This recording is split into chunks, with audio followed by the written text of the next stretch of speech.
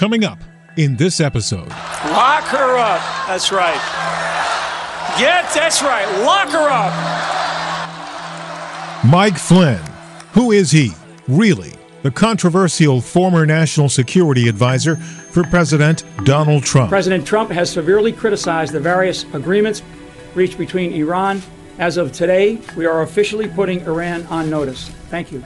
He went from a fast-track 4-star general Lieutenant General Mike Flynn, and I'm the director of the Defense Intelligence Agency, to being fired. After a year of silence, he exploded on the political scene with this. So, crooked Hillary Clinton, leave this race now. And then he became national security advisor, but not before his relationship with Russia was revealed. Was the president aware that Lieutenant General Michael Flynn was acting as a foreign agent when he appointed him to be the national security advisor? I don't believe that was known. On this episode of Target USA, we'll take a closer look at Mike Flynn with a never-before broadcast interview during that year of silence. It may shed some light on his relationship with Vladimir Putin and other Russian agents. We have to understand what are the intentions behind what President Putin is actually trying to achieve. All of that starts right now. From WTOP in Washington, D.C. This is Target USA, the National Security Podcast. Russia could render huge harm to this country. North Korea's secret missile, capable of reaching the whole of the United States. Dangerous terrorist. D.C. is repeatedly mentioned as someplace they would like to seek an attack. Cyber criminals. Decryption successful. America has a target on its back. And on this program, we investigate the threats, the people behind them, the agencies fighting them, and the impact on you. This is Target USA, the National Security Podcast. I'm J.J. Green. Crooked Hillary Clinton. The first glimpse most Americans got of Mike Flynn came on July 20th, 2016, at the Republican National Convention. We do not need a weak, spineless president who is more concerned about issuing apologies than in protecting Americans. We do not need a reckless president who believes she is above the law. Lock her up. That's right. That's right. Lock her up. I'm going to tell you what. It's unbelievable. It's unbelievable. Yeah. I use hashtag never Hillary. That's what I use. His provocative remarks took many by surprise because he was a retired 4-star general.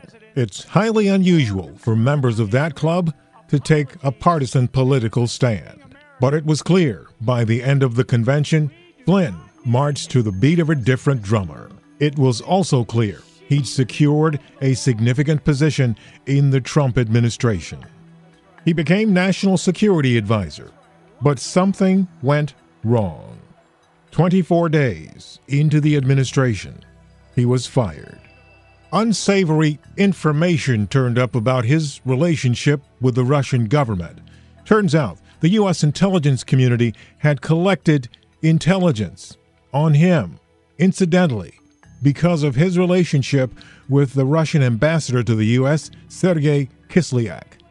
It's not clear what's been turned up in those investigations because they're ongoing and much of it is classified. But sources have told me one of the key concerns is that Flynn might have given the Russians a heads up about U.S. sanctions before Mr. Trump took office, sanctions the Obama administration had in play. But that's not why he was fired by the Trump administration. Supposedly, he was fired by the Trump team because of his non-disclosure of his activities with the Russian government and certain Russian agencies. And there's great concern about the possibility that he took money that he should not have taken. On April 25th, Oversight Committee Chair Jason Chaffetz said it looks as though Flynn might have broken the law. As a former military officer, you simply cannot take money from Russia, Turkey, or anybody else. and it appears as if he did take that money. It was inappropriate, and there are repercussions for the violation of law. Maryland Congressman Elijah Cummings, ranking member of the committee, is deeply concerned. Right now, we cannot discuss the contents of the documents that we just saw because they are indeed classified. But we can say this. They are extremely troubling. We have concerns, and I believe these documents should be declassified to the fullest extent possible without compromising sources and methods. So first of all, why did that Part happen? of what That happened Chaffetz and because Cummings are talking about relates to a speech that Flynn gave for the 10th anniversary of RT, or Russian TV, for which he was paid $30,000. But there's also evidence of other activity for which he was paid. And there are other concerns about other countries for which he might have done work and had been paid. We've reached out several times to Mike Flynn for his side of the story, but obviously he hasn't reached back. But on April 25th, his attorney, Robert Kellner, sent us a statement. And that statement reads, as has previously been reported, General Flynn briefed the Defense Intelligence Agency, a component of DoD, extensively regarding the RT speaking event trip, both before and after the trip. And he answered any questions that were posed by DIA concerning the trip during those briefings. It's not clear what Mike Flynn was thinking, what he did, or what he didn't do. But what we do know is that we met him in 2013 when he was head of the DIA, and something that he did that day suggested that he was indeed a maverick. So before we go into our never-before broadcast interview, we go back to that time in 2013 to set the stage. 9:51 a.m., August 23rd, 2013, DIA headquarters. It's kind of like every day. Lieutenant General Mike Flynn surprises everyone in the room when he stands up and tells his staff. Hey, so 20 minutes, I'll be back. Yes, sir. Got it. He begins walking with this reporter and a few staffers towards a secret place that no reporter has ever seen. I want to show you a place because it'll give you an impression. I kind of know what they're doing right now, so I'm okay with bringing you in there. But give you an impression of our ability to watch the world. The fast-paced, unprecedented walk through one of the most secretive places in the intelligence community was punctuated by the fact that an audio recording device was allowed to capture it all. 10:05 a.m. DIA headquarters. General Mike Flynn was leading the way, layer by layer, unveiling DIA's enormous global responsibility. Every country on Earth, thousands of personnel, multiple war zones, hotspots, a constant fire hose of information pouring at him. It's kind of like every day we're trying to put together this 5,000-piece puzzle, but we don't have the box top to look at. So how do you keep an eye on all this? It's tough. I do it through really trusting the leaders that we have. Yeah. So, hey, Earl, how you doing? Good. Obviously, you have to have briefings and meetings and that's right, and all of that to. That's right. So when does that start for you? For me, it starts 4 o'clock in the morning. It starts probably about 4:30 every morning. Is this a situation where you have a briefing to kind of get up to speed, or is it just a constant stream of stuff overnight? It's like eating 5 meals a day instead of sitting down at dinner, you know. 6th floor. And it's constantly being fed to you. You know, I have to discipline myself in my own, what I call my own battle rhythm.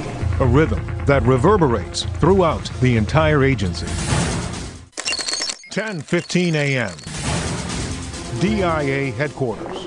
Flynn is wrapping up an unprecedented tour of DIA's top-secret Global Operations Center. During the course of our visit, he also talked about the key threats to the nation. And at the top of that list is a growing problem. A cyber attack on components of our critical infrastructure in this country is by far one of the most dangerous things that we face today. And I think that the American public needs to know more and more about this. And that's a critical aspect of it all, because out here on the streets of Washington, D.C. and across America, the threat may not be obvious. But if you could draw a dark line between every wireless device that's connected to another device or some other wireless source around you, some experts say the sky might be significantly obscured. And each one of those lines represents a cyber vulnerability. And the weaknesses in our systems may be, our banking system, could be our telecommunications infrastructure, could be our Federal Aviation Administration, could be our healthcare system, could be our water purification capabilities. They could be attacked remotely or by terrorists here at home.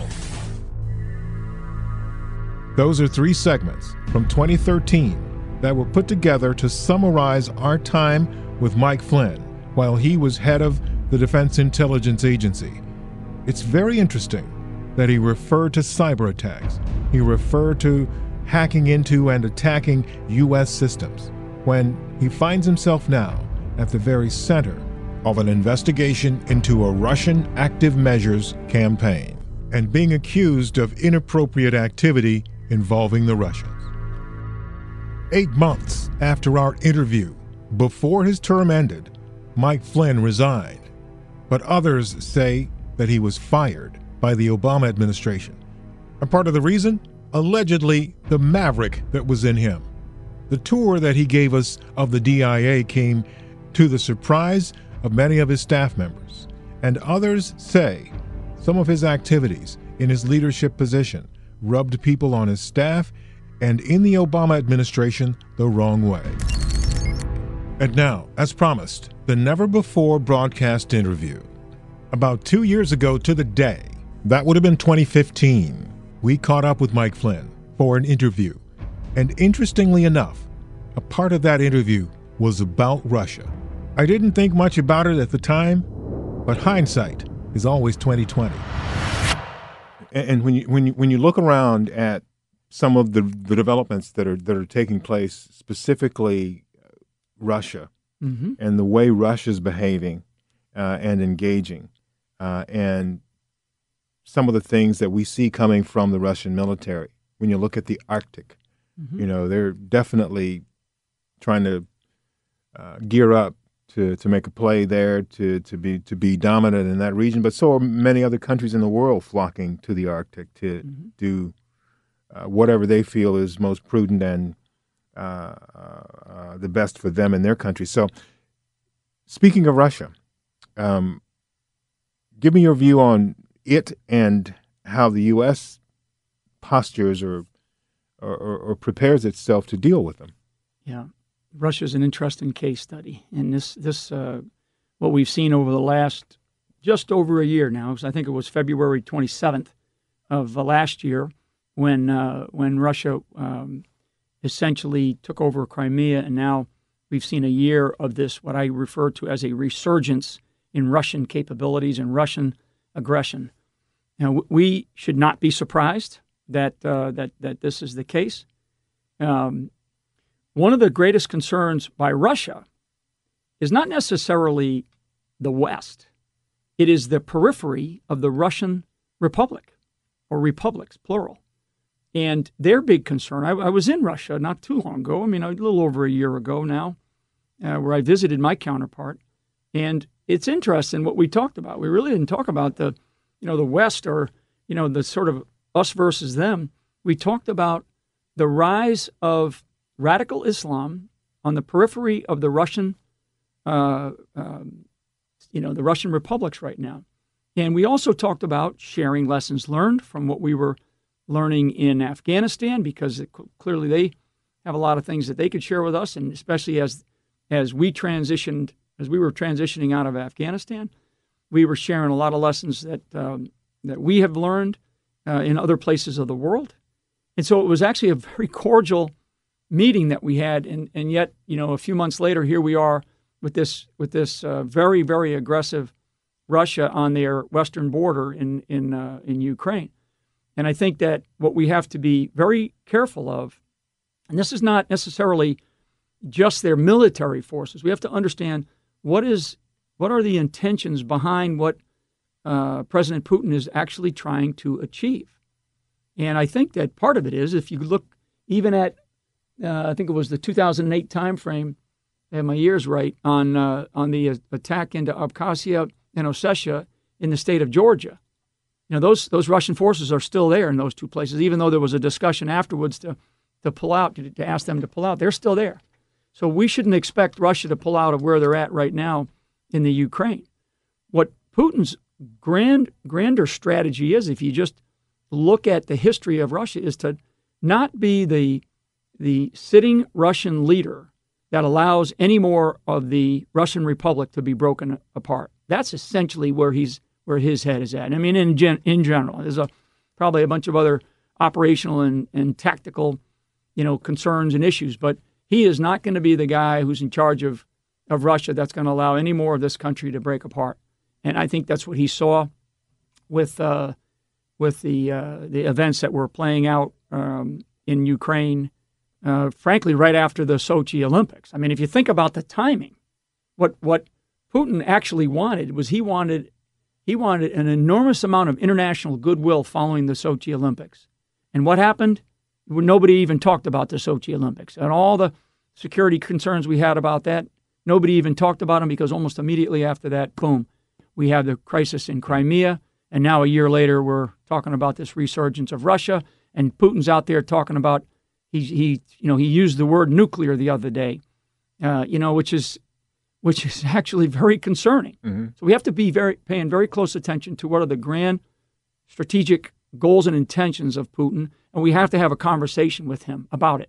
We can't just fight this in the media. We have to have, in my case, my belief, we have to have at the top of this government, top of our government, has to have a conversation with the top of their government. The United States has to, people are asking for the U.S. to lead, and to me, we have to be able to juggle more than one ball at one time, and I feel today that we're having a difficult time even juggling the Iraqi ball. Mm. It's interesting. I've discovered that when you look at what the Russians have been doing in eastern Ukraine, you see a lot of activity by these so-called separatists right, dressed in unmarked uniforms, black uniforms that appear. Little green men or something like that. I mean, that have popped up and appeared there. But, just doing a review through history, they're not that unusual. This isn't the first time that a Russian leader has done this, because when you look at what took place in 1961 in West Germany, mm-hmm. Nikita Khrushchev did the exact same thing. Mm-hmm. There were men, unmarked uniforms that popped up. Former Republic of Yugoslavia is another example. I mean, so there's other examples out there in the history of how these types of forces have been applied to achieve tactical to strategic goals on behalf of not just Russia but other countries, throughout history. So absolutely, and this should not be a surprise. And when we look at, as a military intelligence action or activity, we would look at what we call order of battle, the order of battle of an adversary, and this is part of the order of battle of this particular adversary, in this case, the Russian military. And it's a smart application of a capability that they have. If you look at level of effectiveness, it appears they've been pretty damn effective. So now we have to do is we've got to get into this a much broader political discussion. And I'm not optimistic that it's going in the right direction right now, because again, it gets back to our ability, the United States' ability to juggle multiple things, multiple crises around the world, because we haven't even talked about, the eastern side of the world, which is, Asia Pacific, which gives us another couple of crystal balls to juggle. And so I'm concerned that we are having a difficult time, and we should not have that difficult time. We have enough people that understand these issues, that have a deep understanding of these issues, and we have to demonstrate through really, JJ, what I believe is our economic strength. Maybe not so much our diplomatic strength these days, but clearly our economic strength is still there, and we need to use that economic strength to sway how we get others to contribute, how we will participate or not participate, and how we influence others in the world. And that was the interview from 2015 in April. 8 months later, Flynn, in December, was in Russia making a paid appearance that he said was booked through his speaker's bureau. He was paid $30,000 or more. I'm not sure of the exact figure for that appearance. And it was around the same time that he was photographed at a dinner sitting next to Vladimir Putin. Now, we just heard him discussing how it's important to understand what Russia's thinking and what Putin's thinking. And in case you missed it, here it is again, that clip.